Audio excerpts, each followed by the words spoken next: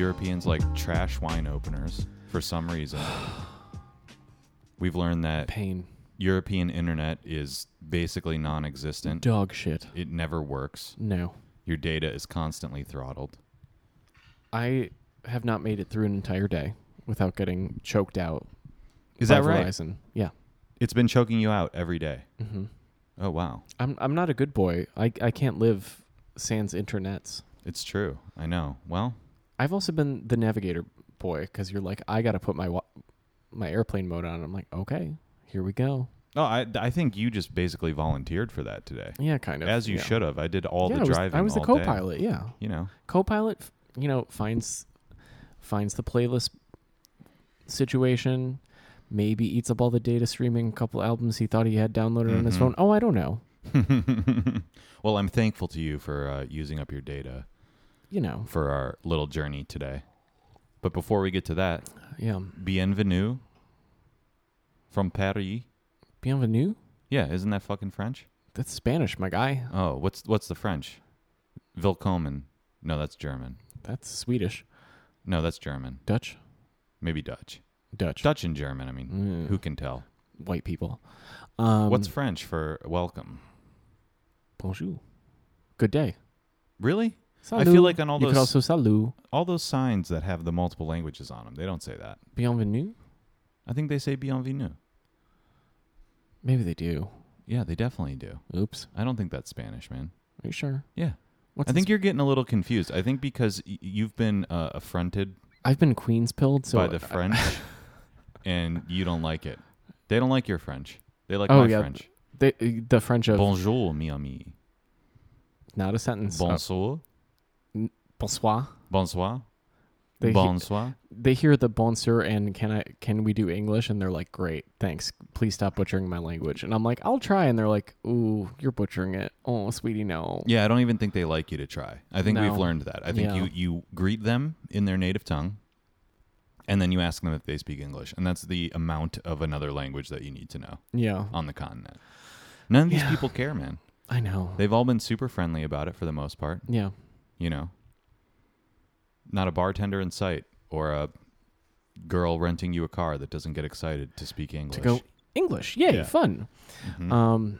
Especially Americans, I think. I think they're tired of dealing with the British. Oh, the Brits are bad. Ulrika mentioned to us that the Brits are notoriously bad tourists. I think they're they're not good at it. They just get drunk and loud too early, and we're like, no, we come out at night and play with you all. Don't worry, we'll get there, but not at 4 p.m.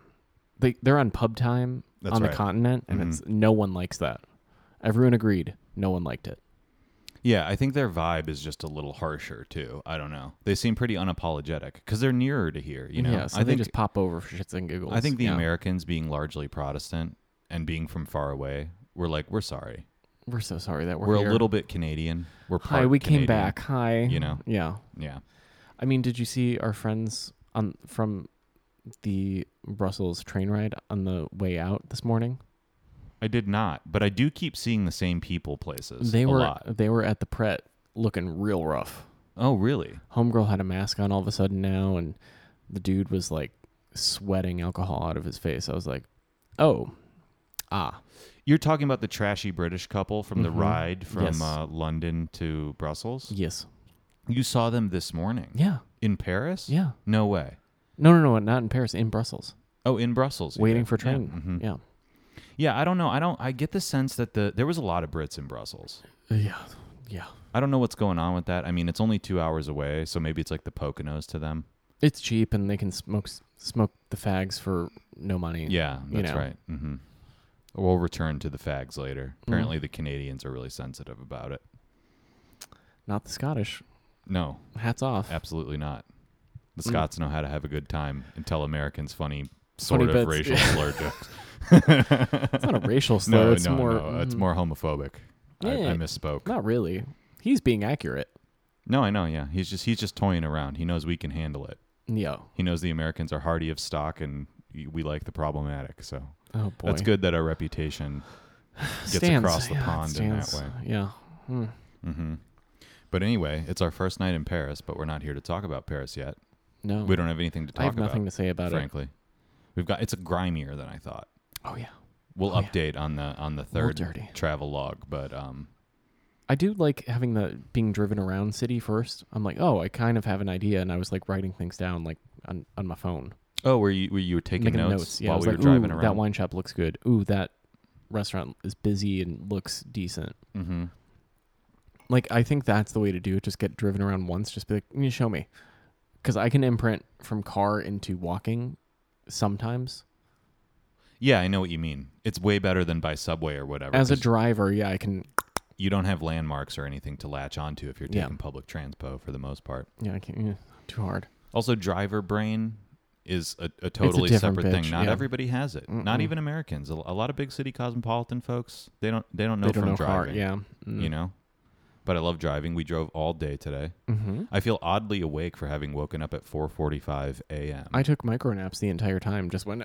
I figured you were doing that because I'm a little bit surprised that you're awake. And then I remembered that you were passenger. I can take like 1 minute naps and then go back into reality. Like I was like, oh. I microdose the mushrooms, you microdose the naps. You did not. That's basically the dynamic. I mean, yeah, that's how I can function. I mean, I didn't take any this morning. I was fucking with you when I said that in the car. But I got to tell you, I think doing it so often, I think it just enhances your perception all the time. I'm telling you. Rewired the brain. I think maybe tomorrow might be a good day. Yeah, you should take some. For Louvre. Absolutely, it's going to be a good day for it. It's always a good day for it. The only reason I didn't do it today is because I had to fucking drive a car for 10 hours. It wasn't 10 hours. It was 10 hours. It was a lot of time.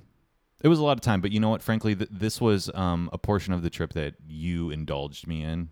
Yes. I think if you had had it your way, you probably wouldn't have done that. We would have done about six hours of driving and I'd be like, we're fucking done. But... Well, and to be fair, you know, it wasn't 10 hours of driving. It was probably 6 hours of driving. But there was a lot of boring things. It was 4 hours of driving. That you didn't care about. Yeah. Yeah, anyway. I did not care about it. I mean, let's... No, you were a good sport. Let's do Brussels first before we get into today. Let's do Brussels. I know it's more in the brain, but, yeah. You know, those Brussels motherfuckers, let me tell you about something. Let me tell you about what, you walking around, everyone's drinking, carrying on, and you're like, ugh, I gotta pull out euros. Oh, God. And then you leave your bank card in the ATM. Oh, I forgot you had the traumatic experience. That's why you've been in a bad mood for like 2 days. I feel like you've just come out of it. I just came out of it because I'm like, I've just accepted it, whatever. But that just really like shat on the entire Bruxelles moment. I was like, fuck. Because I was like, I'm kind of being a good traveler. I'm keeping up the energy. Like, and then it was just like, I was fading and I was like, I'm so tired. And then I lost the bank card. I was like, I'm done. I'm shutting down.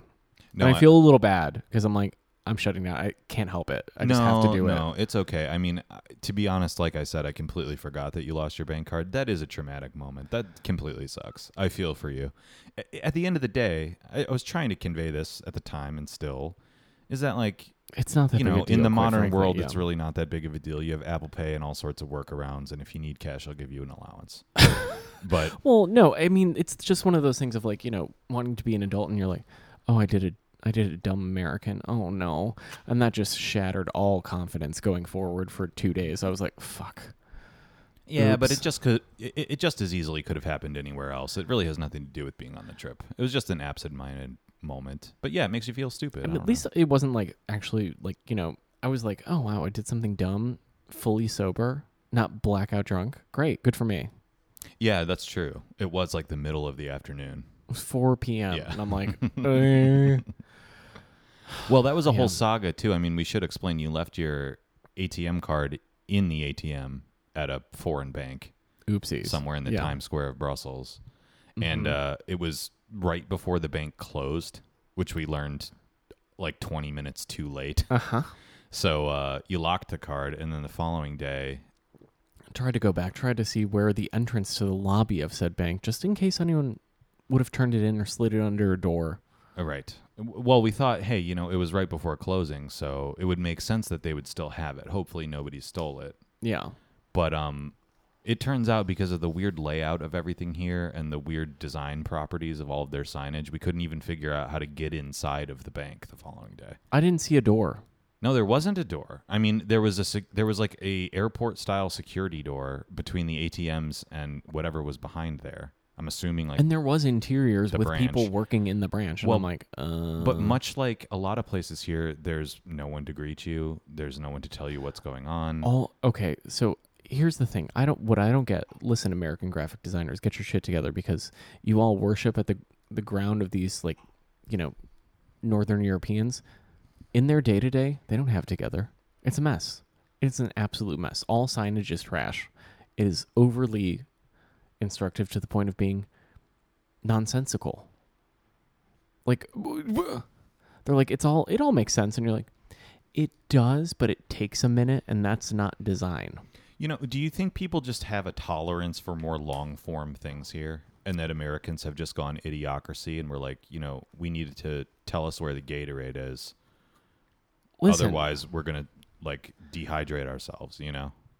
No, but they're like the parking garage today is a good example. So, parking garages are a great example. Terrible. So why is everything in a line when it should be stacked? Because the building you're in is stacked, so why would you not have the whole sign start, removing layers and then have an arrow instead of being in a line and you're like, where the fuck am I? And I'm like, look at the painted wall 60 feet over there that you can barely see. Right, and it's right. That's not really the move. I mean, everything's color coded, but like, I don't know the secret word, the secret password for the color coding here. Shit. Well, I don't think there's a secret password so much as just it's 1-to-1. But like, I don't know. There's nothing to lead your eye to the place where it needs to look. Like all of these coding things don't help. It flattens. If there's nothing to aid you to where you're supposed to be looking. Maybe this is why the Scandies do it better. They're like, we took out a lot of clutter. Yeah. I mean, that's where all this like modernist minimalism comes from anyway. IKEAification of everything. And they have that to some extent here, but it's like mixed with a very visually dense environment and a very compact environment. A verbose text environment. Yeah, it's a recipe for disaster. Ugh. But we made it work. We returned the car today. I'm very proud of returning the car on our own, because even the lady that rented it to us was like, when you get to Paris, it's going to be a little bit more complicated. She laughed. She just was like, I don't know what to tell you. Just find a guy in an orange vest. Guess what we didn't find? And we said, no. We're finding our own gas station, and we're going to return the car. Because there was a gas pump in the middle of a street. That was pretty cool, actually. You can just pull over to the side of the road and get gas on like Madison Avenue. Think about it that way. Wouldn't call it Madison. I'd maybe call it Lex. Okay. Whatever. I'm not as tapped into the, class signifiers as you are. I mean, look around. You would put a gas pump on Madison Avenue. People get shot. Anyway, we're still losing track. We got to talk about Brussels. So, we took the train from London there. There was a trashy British couple next to us drinking the entire time. Drinking and snogging. Mm-hmm. You think they snogged in the bathroom? I bet they did. No, I think he took some bumps. But no, that he was like doing that like teenager thing, and these are 35-year-olds or whatever, like poking and making weird sounds. And she's like, "Oh, stop it! I hate you." And I'm like, "You both look like microwave potatoes. Like, what are we doing?" And they're just being loud during announcements, and it's just like, can you shut the fuck up? Yeah, no, they were being very uncouth. Although I think what you're describing is kind of cute, actually. Ugh, gross. No, that's heterosexuality run rampant. Yeah, you do like retarded cutesy things with each other. It's embarrassing when you do it in public. But it's in public. As far as they're concerned, I mean, they're around a bunch of Frenches and a bunch of Americans. Who cares? You know what I mean? You're never going to see these people again. Except we did. So, anywho. No, it's funny the amount of tourists we keep running into. I mean, it's happening less now because we drove, so we're like far from public transpo points of origin. Yeah. But I kept seeing the same people over and over in London and Brussels constantly. Really? Service people and people that we traveled with. Oh, service people, yeah. Because we just would be like, hello. Yeah.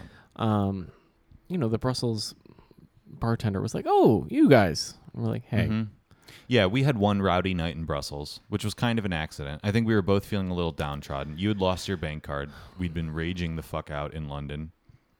And we walked around for like 2 hours just trying being to find food. Indecisive. Yeah. And eventually we landed at Archipel, which was kind of the best choice, I think, in the area as far as the dive bar Marcos of Brussels. Yeah, we found the Marcos of Brussels. The bartender spoke English. He was very nice about it. He didn't give me shit for my bad French. No. Yeah, no. He just politely lets you know that you should stop doing that.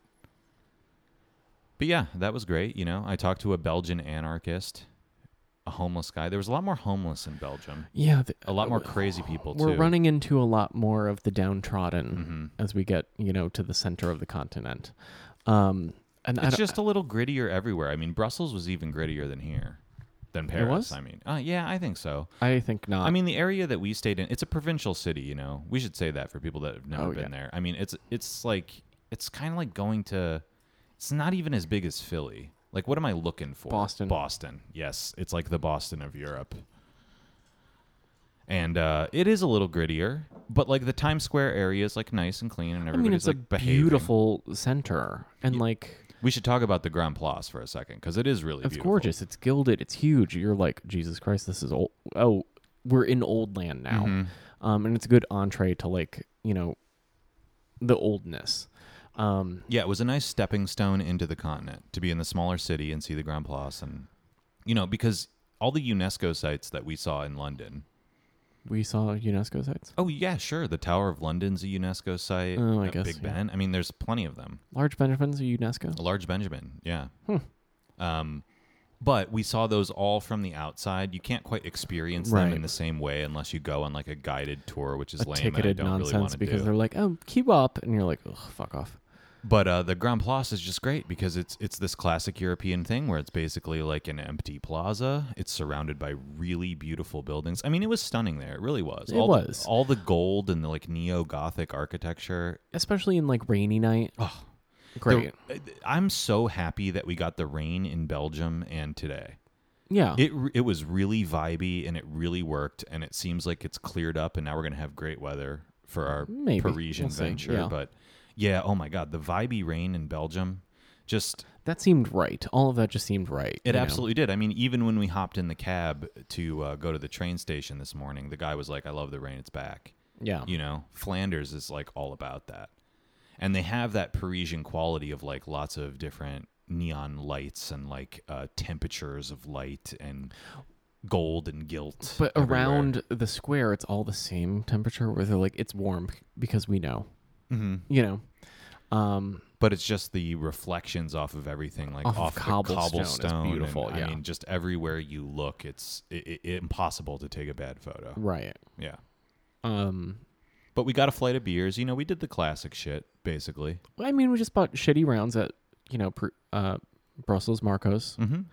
and then But their shitty rounds there are even like specifically Belgian beers. You get a little different style of glass. They're, Yeah. from the area. They're a little heavier. It's nice.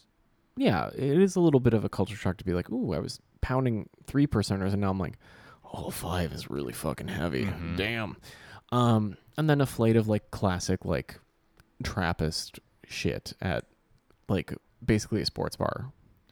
Yeah, basically. I mean, it's right around the corner from the Hard Rock Cafe, if that gives Yeah. you any idea of like the neighborhood that we were in. I mean, granted, their Hard Rock Cafe is in like a 16th It's in a palace century so building. Whatever, yeah.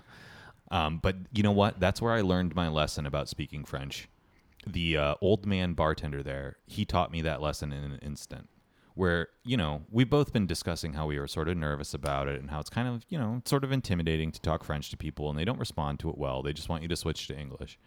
This guy, I walked in there and, I was a little drunk because we'd had like 5 beers at the other bar. 4. And so I go in there and I'm Oh, like, yeah, giant boot beers, yeah. bonsoir. And he just repeats it back to me louder and in my own accent. And because bonsoir, okay, yeah. I don't know if I'm saying it right or whatever. I don't even care. The point is, I was just, you know what? I'm going to go in there and I'm going to greet him with confidence. And I did. Just And, say bonne nuit. and he came back to me just And you're like, fuck. louder and in a Belgian American accent. Woof. And then started speaking to me in English. And I was like, okay, I get it. Just Let's go, yeah. ask him if they speak English, He was very kind when I Oh, he's great. looked up how to ask for Siggy time. He's like, just pointed over there, red umbrella. Oh, that was the best. By the way, cigarettes, very cheap in Belgium. Love it. $7.50. Mm. God, our dollar spends so well here. I mean, I've been not looking at my bank account very much. It hasn't gone down very much, But gotta I say. bet it's kind of not that different from just being in New York. I mean, we paid for most of this trip already. So, Yeah, that's the thing. the car fee is coming, and that's not Are they insignificant. really going to charge you that whole amount, or are they going to... No. drop that down? The $300 was a hold. The car itself cost $450. I thought the hold was 7. No, the total was $7.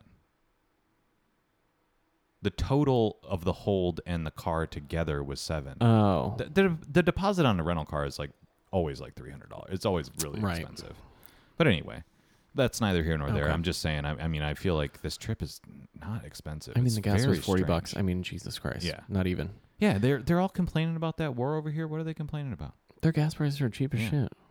I know. don't know. I was thanking God for Vladimir Putin the other night. I mean, the euro dollar parity. Thank you, Papa Putin, coming through. I just like casually tossed off my tenner from my tenner pound, and they were like, "Ugh, here it's $11." I'm like, "This is sick." My walking around money just went up real high. Yeah, yeah. It was Like great. stupid. Like I don't know. So we had our one little. It was a semi-wild night in Brussels. I mean, I slept Well, till late the next we morning. we also did takeaway beers because they're like, "Do you want anything else?" And we're like, "Can we just get the largest like cheap beer you have?" And they're like, "We love that for us." And we're Oh, for sure. Well, we should say that our Airbnb in Brussels was glorious. I mean, I wish we were there still. I loved that place. It fully had 3 separate rooms, you know? The bathroom was sizable, a bedroom, and a sizable living room with bay windows that just open upon the street. a living room with a couch that normally could be a death trap, but like if you make a burrito out of a fluffy feather duvet, fine. Oh, absolutely. I just used it as a like feather bed Yeah. Yeah. because it's so goddamn swampy on that continent. Yeah, no, I know. It's swampy here right now. You got to get the fans going. Otherwise, you're doomed. Like, I had no air movement. I was like, oh. But yeah, doing take home was a nice move in Brussels. And then the next day we slept in late. We didn't have much of an agenda. We checked out the Musée des Magritte and the Musée de Brussels. And the fin de siècle. Yes, which is all just Oof, yeah. part of the same thing, turns out. You walk, you see the palace at Brussels. It's all pretty good. The thing that's crazy about coming to Paris right after that is like, I already knew that Brussels was provincial and mini, but you're like, oh, just everything looks like that here, and it's way bigger. It's bigger. Yeah. It's just taller. Yeah. Yeah. The museums themselves, I don't have much to say about. I mean, honestly, Did you expect to see the Death of Marat though? no, I did that not. was kind I of literally incredible. went. You? Here. Why? What? You should be not. What?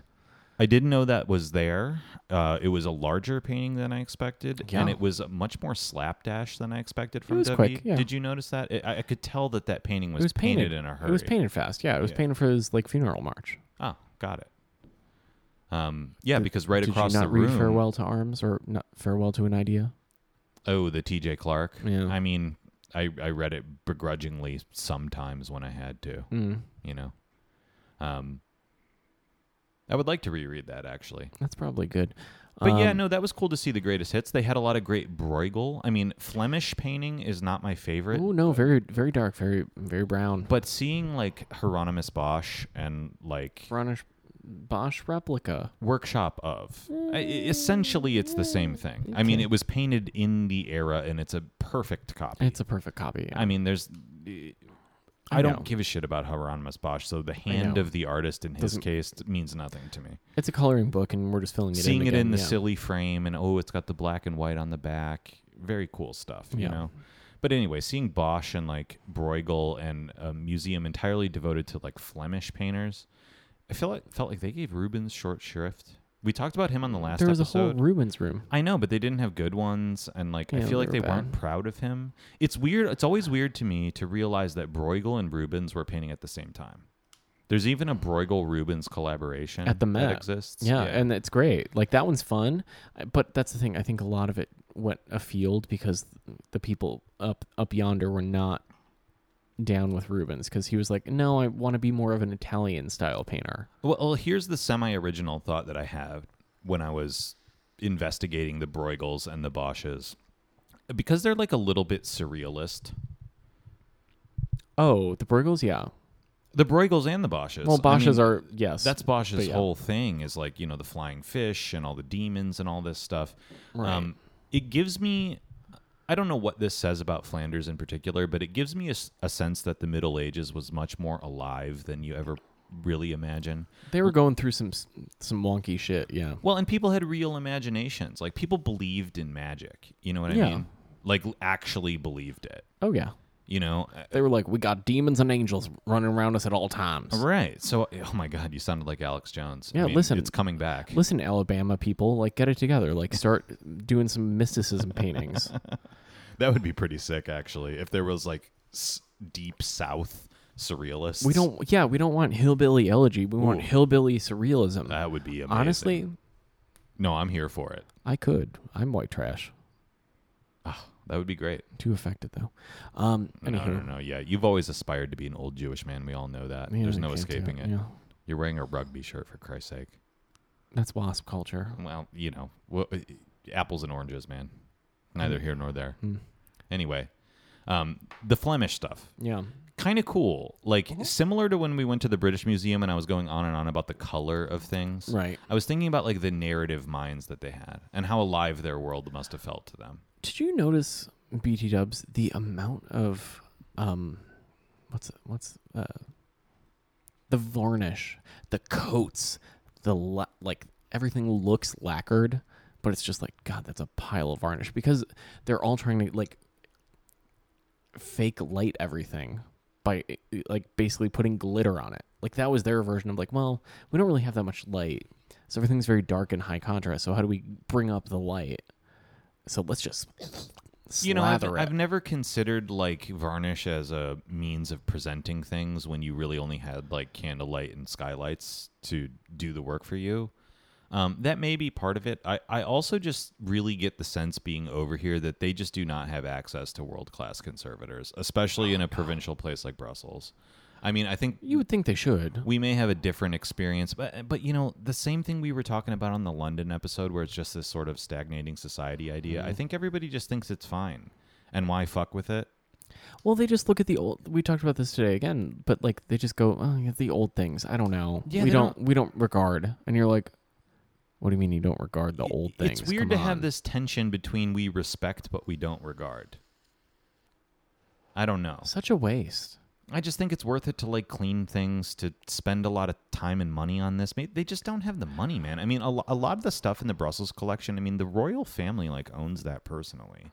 It's Right. not really like It's not that public museum collection, is yeah. staffed in the same way that like the Met or MoMA is, where there's literally truckloads of money being backed up to do whatever. Well, we you know? saw that distemper. Help me, Pizarro, not Pizarro. Vouliard. Unglassed.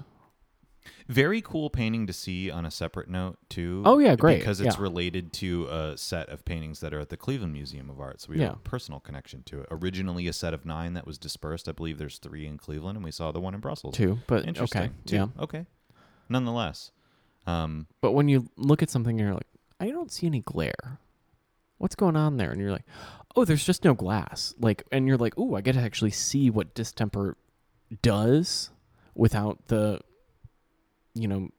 accidental glare of museum glass. Sure, and you're sure. like, wow, that's really wild. No, I'll give But the it is alarming because you're like, that should be under something. well, I'll give the museums here a lot of credit for doing a good job trusting their audience with what they're looking at. Right. They don't really explain things on labels. Oh, no, the labels are basically useless. Which is Yeah. awesome, because then you just have to look at it. Yeah. They let you get as close as you want. The guards are not over your shoulder every second telling First of you all, to step back. what guards? The guards are standing around talking to each There other. were guards basically ready to. They were sitting down, 3 of them on the upper level. I was like, "Are you guys gonna just like light up a cig? Like, what are you doing?" Oh, I know. They're looking at their watches the entire time.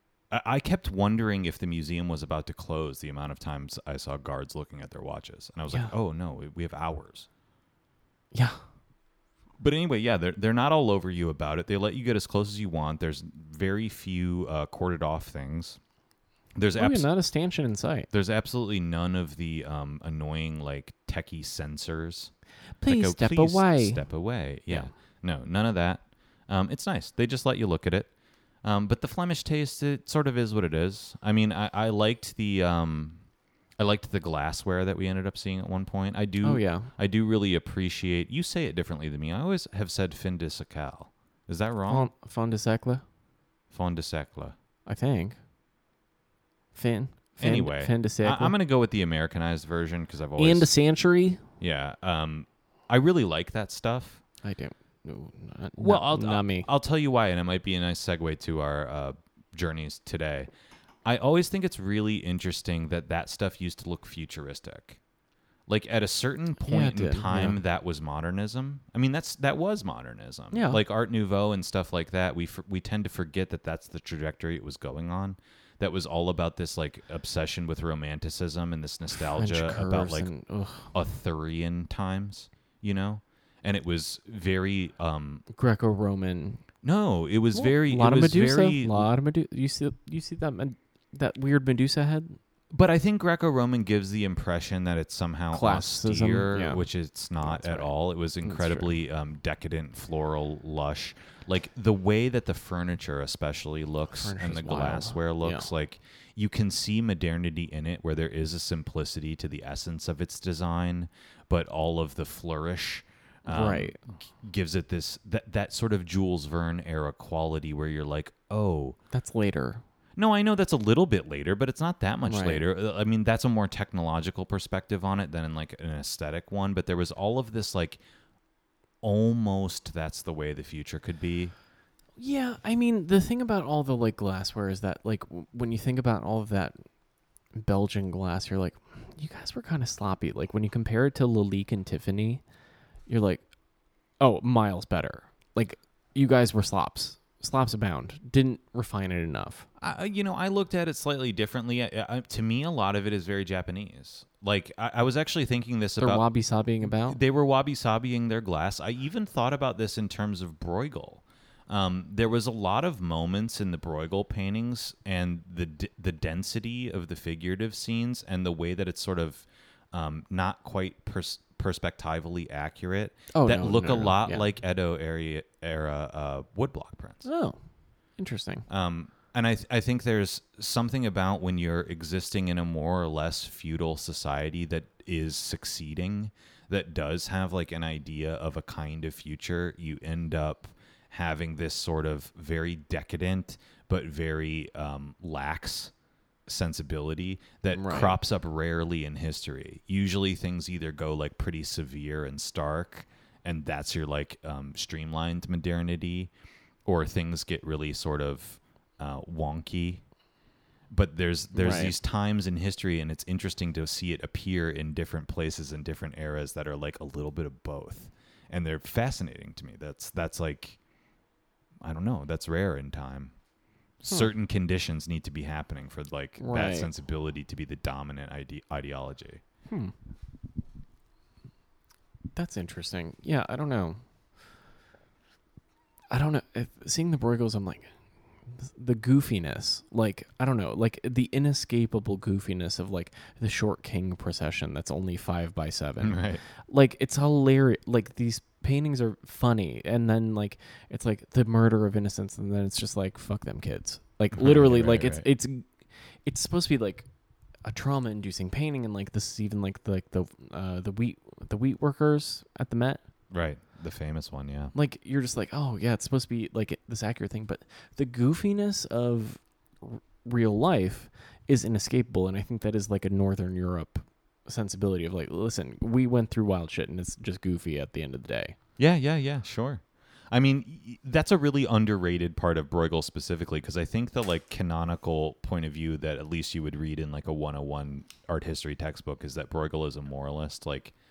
And the interesting thing about him is that he was dignifying like the story of peasants and everyday individuals. Like that's the reason he's important in art history, is that is? Yeah, I mean that's what you'll find is that like him all those paintings look like Where's Waldo's. Absolutely they do, yeah. And that's why they're funny. Like it's the capturing of the everydayness, but the fact that there's a level of absurdity, even at that level, is something that's deeply Flemish, and that goes through to Magritte. Absolutely, yeah. It's just that I'm agreeing with you, but what I'm saying is that the absurdity part gets overlooked. I think you would agree with that too. I mean, people don't focus on that. I think because they look like Where's Waldo things, and because their rendering style is like illustrative, they were eventually kitschified. And so it's very hard to look at those paintings, actually, because you can't see but their, like, terrible antecedents. So clumsy. yeah. I mean, the reason why like the wheat one is so funny is because there's a guy like there's a lot of accuracy drawn to like a guy like with his little button front flap things just like scratching himself, and you're like, that was important. Like paint was hard to come by, and you're like, no, I really got it. It's kind of important to describe the accuracy of someone's life who would be that person, Right. and that includes just like Al Bundying about. Right. Which it's so funny. Like in all, Magritte, the funniness. I'm like, I don't know. After being in his museum, like they take you very seriously, and you're a funny guy. So Yeah, I think that's their problem with everything. I think they take Bruegel seriously too. It's like I don't think they understand their own humor, which is also part insane of it. to me. Yeah. It's weird. I mean, they're an interstitial place, like Belgium wasn't really a country until like I think like the 1840s. But they have so much international power now that it's like you don't like think of you don't have any self awareness of the humor. Now think about them as like people from Washington D.C., right? They don't really have any international power. Oh, they're just the site of. They are the site of. They are the seat of it. But nobody cares what Belgium's opinion is on anything. But why wouldn't they take the piss out of themselves? I mean, like, Brothers does, but like it's in a smarty arty way, which is hard to find the humor a lot of times. Like it's that like humor. Yeah. I don't know. I mean, I'm not from there. I can't chalk it up to anything. Right. But yeah, the Magritte Museum. I like Magritte a lot, and I didn't think that was a very good presentation of him as an artist. I thought it was slapdash, quite frankly. Well, it was overly aestheticized too. Oh. Like the quality of the work in there is basically what I expected. Usually when you encounter an artist museum, it's all the secondary stuff that was left in their studio and then things that were gifted to the museum by, people that want their name on a plaque. Right. But it's not the best work they ever make. And then like walking through an artist's work in terms of biography is almost never interesting to me. So to have that as the like main crutch of the other stuff is bad. Is the that painting of the rock and the curtain in the CMA De Chirico or Magritte? I think it's a De Chirico. I don't know if I know what you're referring to, but I think it's probably a De Chirico. I can't think of a notable Magritte at the CMA. It's like floorboards, rock, curtain. Stupid. Anyway, no, they have a good they have that good easel one. Oh, those are some of the best ones. I mean, the meta Magrittes that are actually very simple in their idea. Yeah.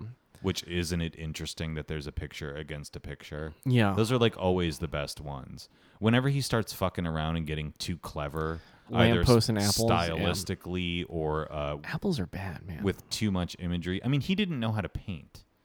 Like the thing about Magritte is that he was a commercial. That's clear. Yeah, he was a commercial artist, and eventually, at some point in his career, he got a little bit better at it, enough to like pull off interesting moments. But he was never good at it, where like the paintings are interesting on a level of virtuosity. They're very flat in that way of like you mix the color, you put it on, you're done. You're not like working back into it. Like, but there was one that was like something about like the difficulty of language, where it was like the Schoolhouse Rock logo comes from. I don't remember the painting that you're talking about. Can you describe it?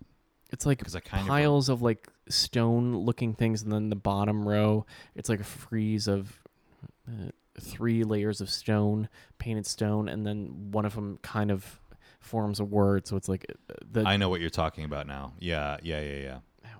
Well, my interest in Magritte straight up just stems from Jasper Johns, because in the Varnado, like 1991, 94, sorry. Pictures of Nothing? MoMA catalog.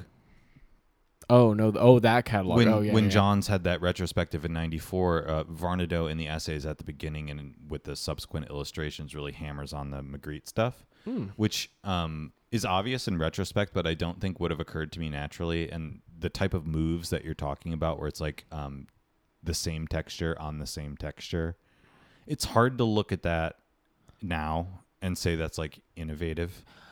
I mean, let alone to do it with text. But again, much like the Bruegels, it suffers from this problem where it became kitsch later, so it's also hard to look at. yeah, I think a lot of surrealism suffers from that. but like what I appreciated in a lot of those is like the paint by number effect of the way that the paint's laid down Yeah. is like actually learning how to paint good for him. And I'm like, yeah, we all still, all us like funny attempting motherfuckers, just figured out like, oh, we got to do that. Because it just is representative of the graphic availability of the time. Yeah. Like he's painting silk screens before, silk screens are readily available. Well, like when his most famous work, like the Ce n'est pas un pipe work. Why is that not here? Where's that? I don't know. It's probably in a more famous, better museum, like all of his actually good work. That's right. But when you're just basically doing that semiotic thing of like, what is it? The sign, signifier, and signified. Yeah. And you're trying to collapse it. It's much more clever to do that in terms of like one technique and like one way, rather than do the diagrammatic way where you do all three things and sort of spell it out as an illustration. That may have been instructive at a certain time, but like no longer hits. That's in LACMA BT dubs. Oh, okay. Well, I've probably seen it before and don't remember. Oops. Anyway. Yeah, but like so when you do a technical thing that is doing that already, but like still appears as a cohesive unity, right? Like it still has a gestalt. You don't break the gestalt to like demonstrate that you know what it is. That you know how to do it. Yeah. Yeah. That's always interesting. I think good painting almost always does that. Like from prehistory to now, I think that's true. Yeah, but that's anyway. Brussels. I mean, Yeah. I don't know. Like, again, no. I liked it, but we were kind of taking a break in Brussels, honestly. That's fine. I think. I we think were that was chilling. fine. We're on a long trip, dude. Yeah. Where did we go? I mean, the Amsterdam wine store.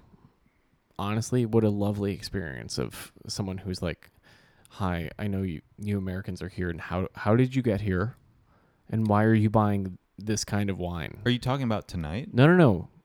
The one in Brussels, like that guy who's like, "My sale starts tomorrow, but like, I'll offer you." Oh, He was like, Yeah. again, like confused that anyone was stopping into his shop. yeah. And I'm like, I don't know. I found one. Like, they're all very like alarmed that anyone is shopping there because I assume they think Americans are just going to be drinking out in public. Which I think 99% of the time they're right. It's true, yeah. I also think that Americans are not known for being discerning. True. So even having like a mild interest in what they do for a living comes as a surprise to them. Right. I think they would mostly expect ignorance if an American wandered in there, like looking for a gift to take home. Right. And they'd be like, I want a cab salve. Yeah. They're Y'all got Chardonnays? they're a little surprised when it's like, oh, you made a decent selection. I'll help you with this. Probably nice. I don't know. Yeah, it was a I'm little not funny. even slagging Americans. I think that's probably just in general I think true. that's most people, yeah. Yeah. But like, it's always nice. I mean, it's always like a weird betrayal. Like my experience in Brussels is this betrayal of like having taste and having no good way of expressing like the matching of it. Like where you're just like, Yeah. I appreciate what you've done here and I have a question, but I also don't know how to speak with you appropriately about it. Like, Right. and that leads to today where it's like, I can't talk to this man like about, because he's like, I was in food and wine. I'm like, don't know anything about it, but I looked over, your aesthetic matches mine, and I saw one label that I went, that's a great wine. I'm going in. Well, you just have to find a way of bridging the language gap. And I mean, it's not even that big of a gap. They speak very good English. Like, I was trying to convey this to you earlier when we were at the bar. It's like, Yeah. I think what you're really rubbing up against is like, you just have to be friendly to people. Ugh. You can't have the demeanor of being like informative and implacable and just merely polite. You have to like interact with them. Like, Right. I genuinely do think continental Europeans, especially, rely on that. It's like Yeah. about body language and about cues and about facial expressions and just about being like a little more active in the engagement with them. Oh, and having RBF isn't helpful. I mean, yeah. No, it's not. Yeah. Like, they want to have an interaction with you. Right. They genuinely have a zest for life, I think. Obviously, all these things are generalizations, but that is, it's spicy. It's zesty. Like, they're not cold. Yeah. I get the sense that, like, the unique quality of this interaction is what I'm interested in. Right. Not the generic conversation I could have with anybody that I see every day. Right. And you have to participate in that. And, like, actively and openly and positively, not fake. Speaking of warm and fuzzy, or warm and welcoming. Yeah. Let's go to the sites of lots of death. Because we went to two sites of a lot of casualties. Well, today to me was amazing because, so we take the train from Brussels to Lille very early in the morning. 7 a.m. Yeah. Not much to speak of on that train except for the lady with cornrows just hacking it up. I mean, I think we mentioned the COVID stuff a little bit last time, but, like, it truly doesn't exist here. No one gives a fuck. They don't care. Yeah, no. To the degree that they're going to hack and cough all over a train, yeah. Even to me, someone that, like, by my own standards doesn't give a fuck, when I hear someone, like, coughing like they have the flu, I'm like, get it together. I mean, I guess we're just back to that. Which, you know what? That's fine. That's human life. I hate it. That's the way it should be. You just got to get used to hearing it again. Just see, I would just be like, you're on public transport, slap a mask on your face and call it a day. Come on. Like, that's gross. It's just gross because it's a bad bodily sound. The hack, like a polite cough is different from, and you're like, oh, put it away, Mary. Jesus Christ. Yeah. Anywho. Well, anyway, I don't know. We go and pick up our rental car. Mm-hmm. I've been actually really surprised on a brief side note. I was a little nervous about all the planning of this trip, like Airbnbs and getting the train tickets and getting the car and stuff. And I was saying to you this morning, like, I have travel panic where I'm like, everyone is trying to rip you off. Something's going to go wrong. You also get very prickly when, like, a transfer thing is happening, and then I always go, just pay attention and you'll be fine. In my brain, it's like, you're like, we have to be up here. We have to go back up there. I'm like, no, it doesn't make sense. It's closed. We have to go back somewhere else. You know what? I will take that criticism, but you're not that calm about it either. I'm not calm, but I'm also like, let's just figure out where we have to go. It's, I'm not zen, but I am just like, I know when I'm in the wrong place. I'm like, the door's closed. It doesn't make sense. We have to go somewhere else. That's fine. I want to be gracious because I do think you're right about my sensibility, but I do think you're overestimating your own ability. Oh, I just shut down. Because yeah, the reason, a little bit of the reason that I get kind of prickly is because I can't trust you with knowing where you are or where we have to go. We've talked about how I don't know how to read a map. That is fair. That ends up being a little bit of a solo operation. So the laissez-faire attitude, especially when it's like I have a paper lid and one coffee and it's like 5:35 in the morning. Yeah, I'm going to get a little prickly because I want to make sure we get on the fucking train because that means that we get the car in the right place. And I know. No, and I feel I'm getting defensive about it right now because everything has to go in the right order. I know. But the point I was trying to make, because I don't want to argue about this, is that I've been really surprised how smoothly everything's gone. I've been really appreciative of that fact. Like in Europe, I really don't think you need to show up an hour before everything. They basically are like, yeah, maybe the flight home, but yeah, well, of course. But this is the time that things are happening. You can basically trust that will be reliable. You can trust that there will not be that long of a line. You can trust that the people working with you will help you and not fuck you over. This very different. It all America. Circles back to the idea that, like, if it was late, the graphic design problem is real. Like, there's so much information and it's all accurate. However, it's not clear. Yeah. And that becomes very, like, I'll sit with that and try and unpack it a little bit longer. Like, because I'm looking at it and just going like, huh. Like when we're standing in the train station at 5 a.m, I'm like, a lot of fucking information. This seems local.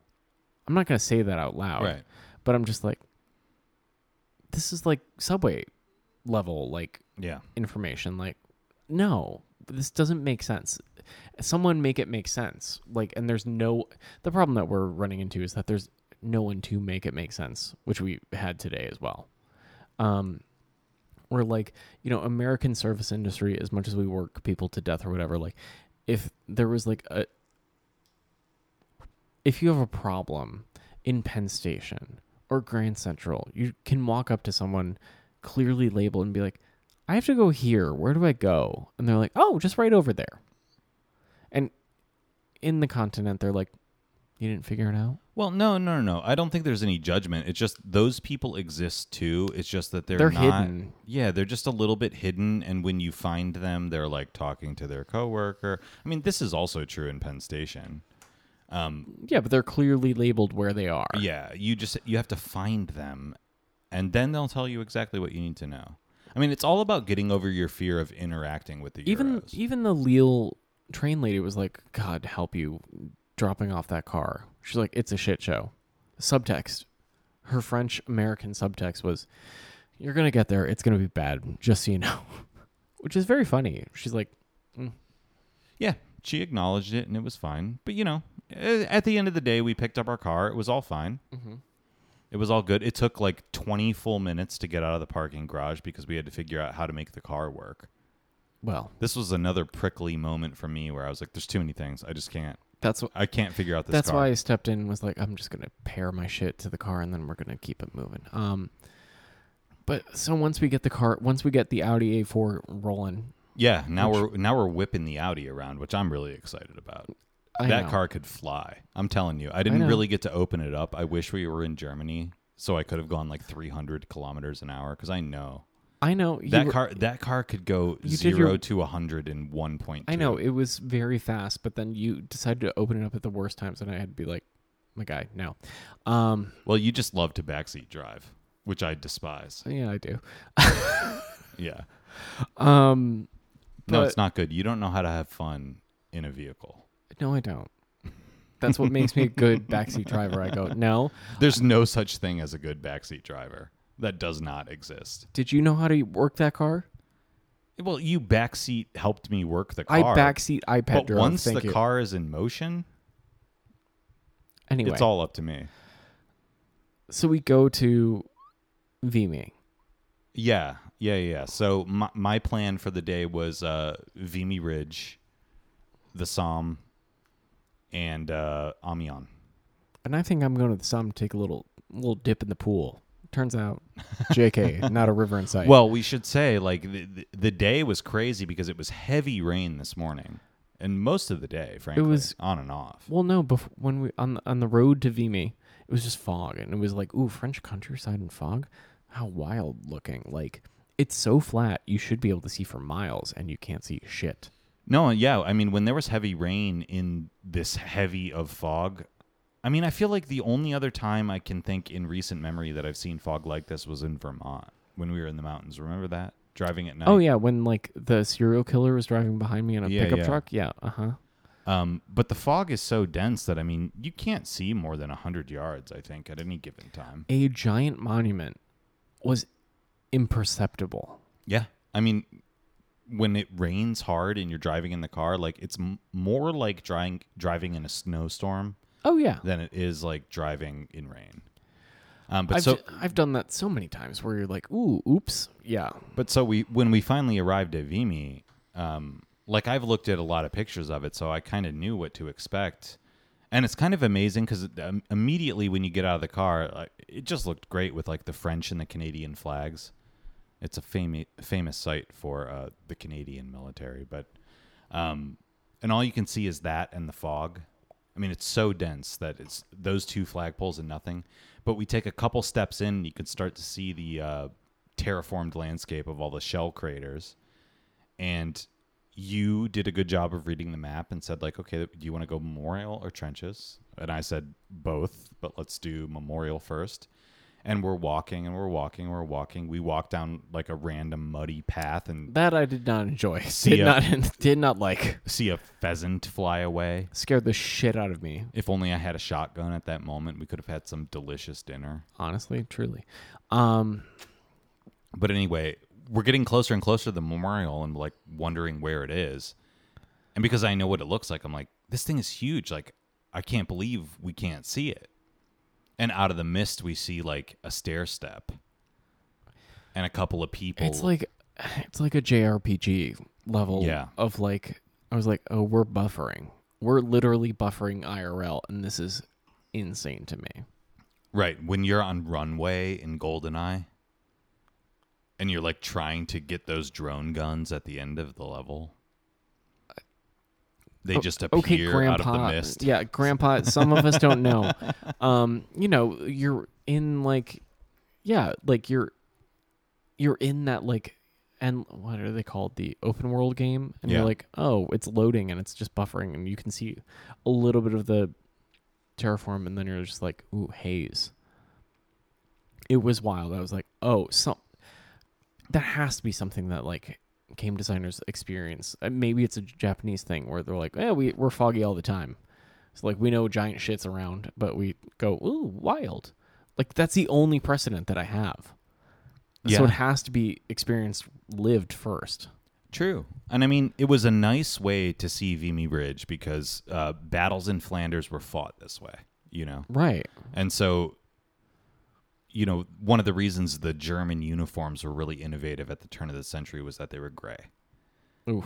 People kind of laughed at that at first. Like, why would you do that? Everybody had Because you couldn't see shit then. peacock colors. Right. But They'd shoot a red coat out of immediately. that's right. But they were low vis in that environment. It was like an early version of camouflage.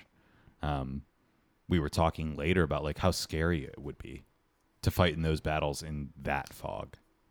You can see nothing.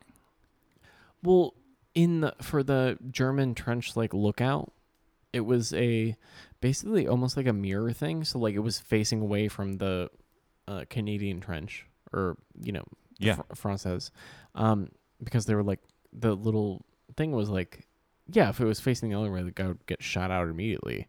But it was like, oh, you just kind of like see where the fire is landing, and then you direct people to shoot in the opposite direction of where the shots are landing. Right. Insane to me. Also, again, short kings for the win during wartime. Because Absolutely. Yeah. that little turret, I fit in, much to my dismay. Well, I was surprised once I got into the little lookout. It does fit a 6 foot tall man. Like my head touched the top, but it was designed. You had to crawl into a tiny hole to get in there. I think it was deeper. I mean, that's leveled surface, so it was Correct, probably yeah. like a little. It was probably dug out.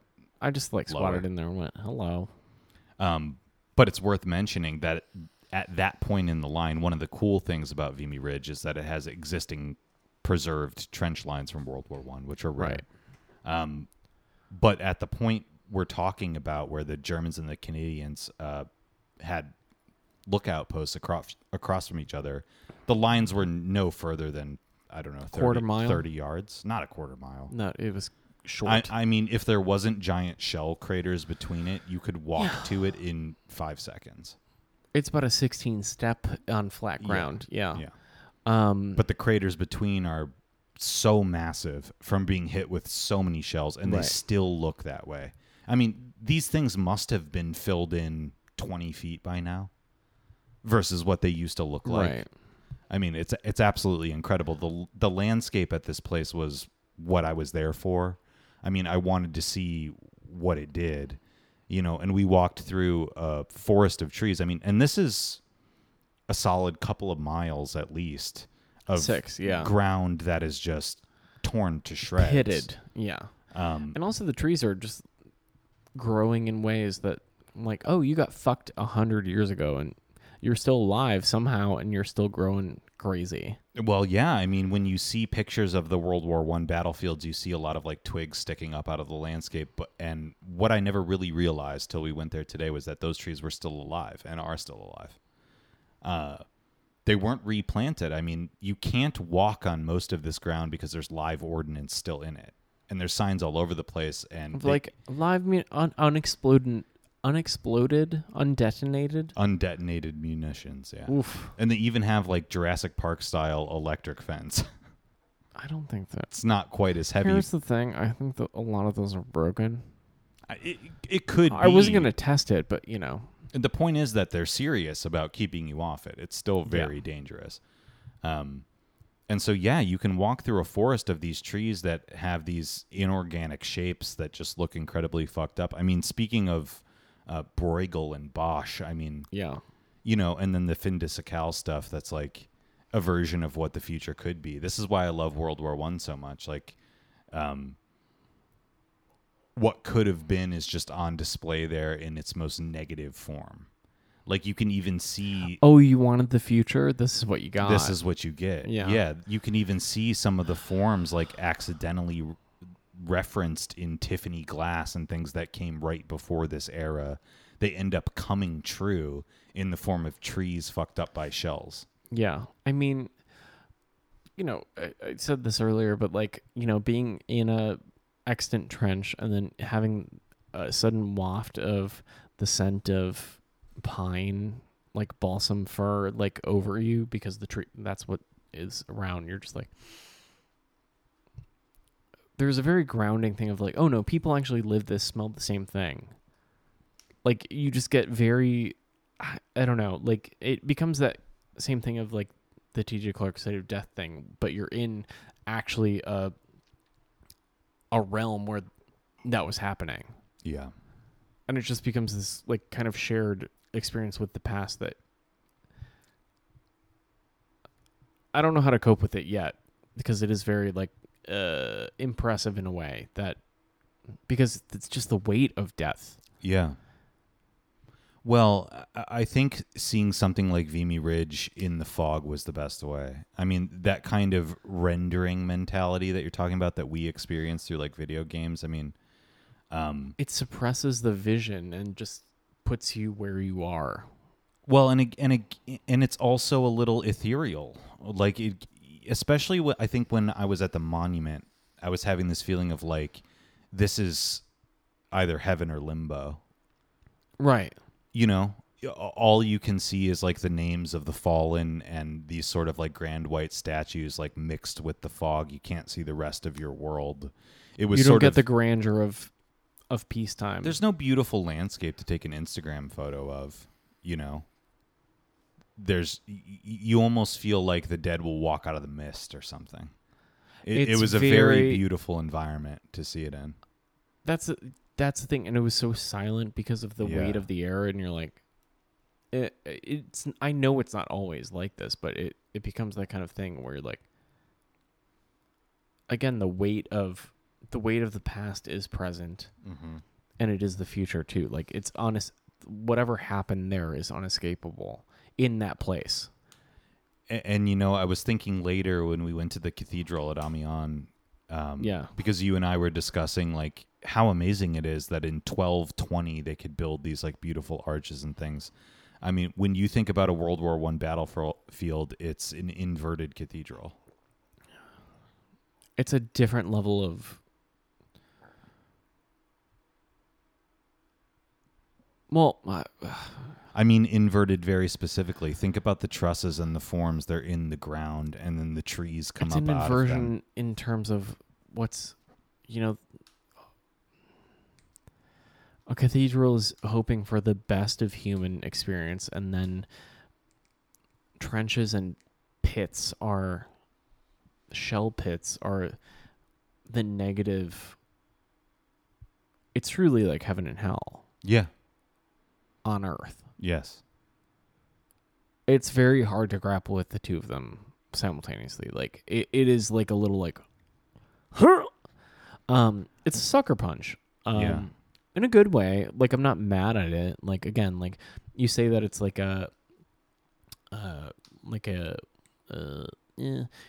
drunk.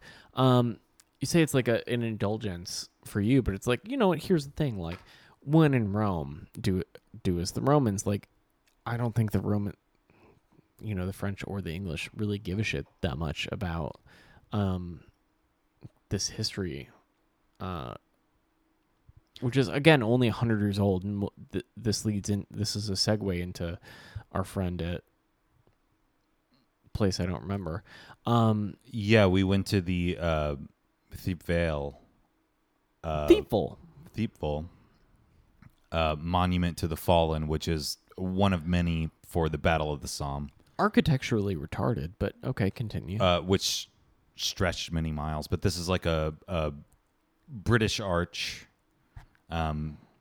that's dedicated to all the fallen soldiers. I think it was some 72,000 or something. That's It's a like lot, it's an incredible number. And I mean, I can't express enough that like I've been learning about World War I for many years, but like the closeness and the quantity is just incredible. The fact when that you're they there. actually care, like that there's a Commonwealth like grave people Yeah. who think about it and like are like, hey, yeah, a lot of people died over here, so we got to do something with it. Like that's an interesting Well, thing. But and you were saying like, you know, you think the British and the French might not care so much about it, but like our friend Kieran, he was just like a nice young man that works for the British Park Service essentially. And he said, hey, you want a free tour? And I got a good vibe. And I said, yeah, sure. and I said, God damn it. But Yeah, now Will's stuck here for an hour and a fuck half. my life. But one of the things he did best, and one of the things that's so hard to articulate about World War I is the individual human stories. That they still like they have knockdown effects, even though that's 100 years ago. Like, you know, we like to think of the idea of like, you know, currently, you know, oh, Lizzie's dead. Oh, that's been 100 years of knockdown effects for everyone involved. But that's not the people. Right. Like, the people actually matter. Like, the story of the people has to be told. And Kieran's thing is like, the reason why these monuments exist is because it's not the glamour of, you know, Bucky. It's not the pomp and circumstance of the news intrigue. It is just having your name on a line notated in a certain order for provenance and the Victoria Crown. Yeah, the Victoria Cross, like the Medal of Honor for the British military. And to be like at the base of like a long list, like they do a good job of actually caring about like the common folk. You know, as much as like, you know, the pulp song of the common people. It's like the Brits are actually good at it on the back end. They're not good at it on the propagation end. What do you mean? They're taking care of all of these people, like Yeah, the yeah. burial and all that, and like actually doing due diligence. But they're like, that's not the story they tell. They only care about palace intrigue. Or at least that's what they project at the world, that they care about palace intrigue. But there's so much resource spent in burying people properly and identifying Sure, the dead, sure. like the long dead, which is insane. Right. Like that's so difficult to do, and you're getting teary-eyed, and I would like to know why. Well, because you know, it's not that the British present just the pomp and circumstance of the king and queen or whatever. The United States has a lot of people that take really good care of our natural and human resources too, but like those people don't get any credit. Yeah. Like I'm getting teary-eyed because Kieran made me think about my mom. Like, you know, she loves parks and nature and photography so much. And like, she doesn't. We don't say like that is America or give her any credit for it. And so like a young man that was really into like British a history. 24-year-old who has a tie to, like, a genealogical tie, which is really hard to, you know, Yeah. place it himself, and then injected himself in the idea of the reason why these sites exist is that because these stories aren't anonymous. History isn't anonymous, and that's actually something that's really hard, that I think we don't do that well in America. Like, we do via some kind of like semblance of bad stories of like, well, this is the genealogy, but we don't promote that in the same way because we haven't really did a good job of dealing with the sites of our history. Like Manhattan should be a fucking minefield of monuments. Well, and we're just well, like, no, I mean, put a Chinese restaurant on it. You know, sites that are cities are not interesting to me because they're places of active commerce where things just have to keep going. The reason I get choked up, or what I think is interesting and what I find like so heartening in this world, is that history is comprised of individuals, and there are still individuals that are very, very good shepherds of this in every country in the whole world. And they're really rare souls that just do it because they love it. They don't want glory or anything. They just really think that like the stories of parks or the stories of wars or the stories of the people involved in them need to be continued through an oral history. Well, And it's like it's something that we've completely lost on every other level. And I think you know, we have a word for that because it's not just about the verbal history; it's about the actual history. The origin of the word curator is curare, the carer for. Someone has to care. And like when you have a 24-year-old Scottish dude who's like an army brat, whatever the fuck he said, I don't know. Like he was an army brat living on like a German like resettlement camp. I was like, I don't know what that means. This is taking me to a place. I'm not gonna deal with it. But like when you have people who feel their history and their site and the experience of it throughout not only their genealogy but also their appreciation of, those are the best characters to care for the past, to make sure that it lives in the future, right?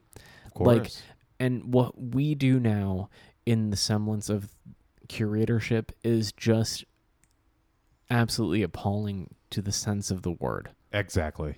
Yeah, you put it really well. It's deeply shameful the way that we treat people who are curators. Suck every dick. You don't care. You only care about yourself. That's right. Yeah. And that is shameful. Like that's the reason why it's like an eye roll situation. Like it's curated by what? How much care do you have? You just wanted your name on it. If you actually cared, you wouldn't care about your name being on it. No. This dude's worked at this site for 3 weeks. His tours are only sanctioned by the people who are actual curators because they trust him enough to tell a story and not shame the place. That's right. But his stories are better because they're unofficial. That's right. They should be. But that's not what... And he's better at telling them because he cares about them, because he loves them. It comes from care. It always does. Yeah, I'm sorry. I feel embarrassed, but I'm trying to fill. I don't know. I'm trying to fill the air to get you out of no, it. you're doing great. It's just it's very personal for me. I don't know why. History is personal. Like this is the. All right. Well, you fucking cry. I'll just get into it. Here's the thing. The unfortunate part, as someone who doesn't like actually care that much about like really living through the history or really like nerding out over it, like here's the thing. It does work. Having monuments is an amazing thing. Especially like going to DC and seeing, Abe. And then coming here, like what I think is really fascinating is that like the role of monuments in sites in history are very, you're like confronted with scale. You're confronted with, actual information of history. Like you're reminded that like, hey, the past happened and it's really important and it's something that you should consider all the time. It is it's absolutely insane that you could not go about your life and think about the past. And I think, like, especially after being in London, where there's so much of overwriting of the past, but they're like, oh, we think like our history is polished, and it's like, you guys suck at this. Like, you're the worst examples of caring about your history, because your history has continued so long, but it's all been superficial. So you're all cunts. Like, you're all, to use your own word, sorry, people, you love it, so fuck you. You're all so good at pretending to care. That's absolutely asinine, and that's why you failed as an empire. You're terrible at this. You don't give a shit. You only give a shit in terms of name, and you don't even buy that anymore because you're at the pub at 4:30. Fuck off. Like, you failed for a reason, and good. Fuck yo T, suck my dick. USA.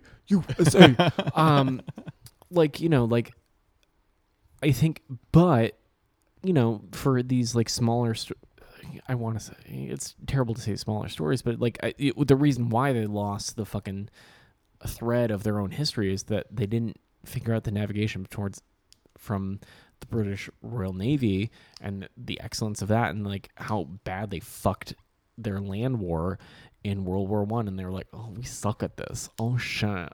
Like, and then it was just everybody's dead. Like, but they still know how to do that remembrance portion. Yeah, sure. I mean, I just think that it's not about any like nation doing it right or wrong.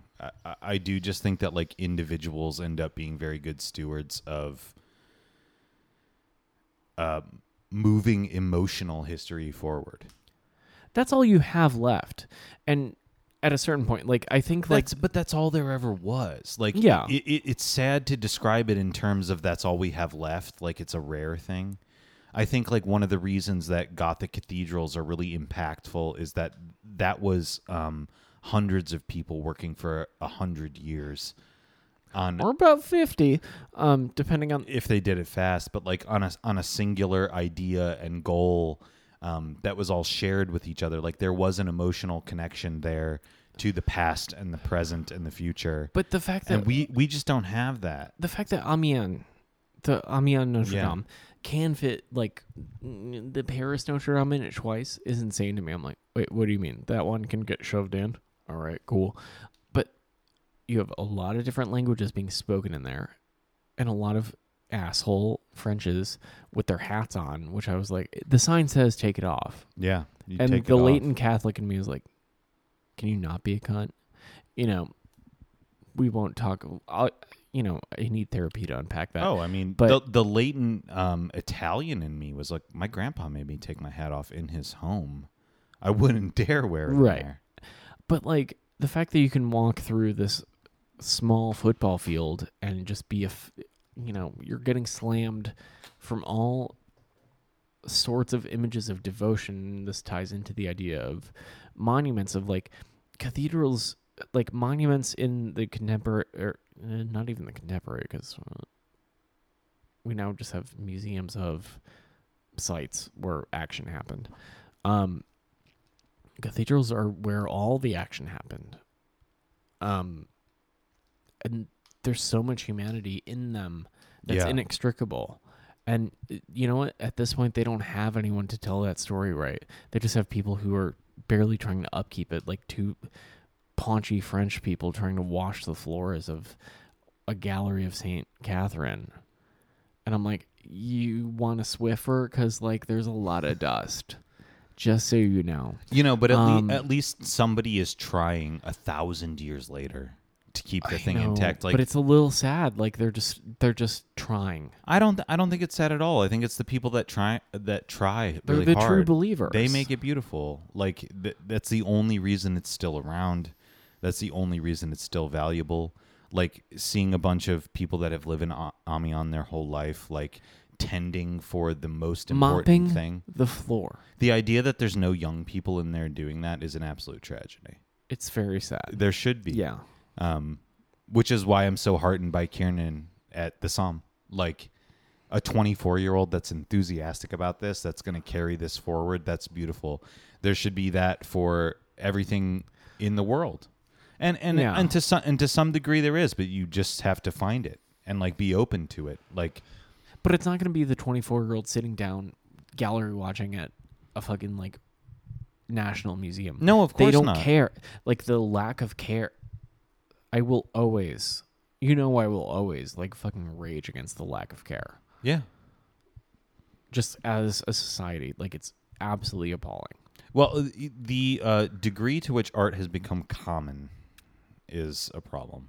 It should be rare. It should have a monumentality at all times. And we just made it a fucking ride for everybody. I think this is why I might take back a little bit of what I said on the last episode where they have no American art in their collection. This is why. Because we have no monuments. We have no sense of monumentality. We have no sense of care, really. We might make things that are really fire. But like when that expression goes out of usage, when emojis don't mean anything anymore, when you need a Rosetta Stone for the iPhone keyboard, what good is anything that we've made? Maybe not very good. I mean, you look at our monuments in D.C., or I don't know if you've ever been to Mount Rushmore, but it's like, Yeah. I don't know. I would trade good on that front. everything in America for seeing Vimy Ridge for the first time. I would trade it all to see Amiens Cathedral. Like it doesn't even come close. The totality of St. what, Patrick shit. the Sorry. totality of what we've ever done. I've Even that little Brussels cathedral, whatever the fuck it was. Yeah. Couldn't tell you who it was. Not St. Catherine. The other one a minor cathedral in Brussels. was insane. Incredible. Again, to be treated as just like, well, it's there. We just always think it's there and we don't care. I used to think that part of me still thinks this. It's hard to articulate, but I think one of the only good things that the United States ever did as a nation that is monumental was the Apollo program, right? But it's technological. It's ephemeral. I mean, People can't go there. That's true. Yeah, the lack of human connection, the impossibility of it, makes it pointless. Only through images. Yeah. And that is nothing. That's true. It's why people couldn't paint in the 13th century, but they could build cathedrals. The images don't mean very much. It's the people. That's why the stuff ends up mattering. The stuff is an artifact of the people caring about it. The artist making like one image, or the photographer on the moon taking one picture. You had that experience. So what? Like, what about us? I think that's a good place to stop.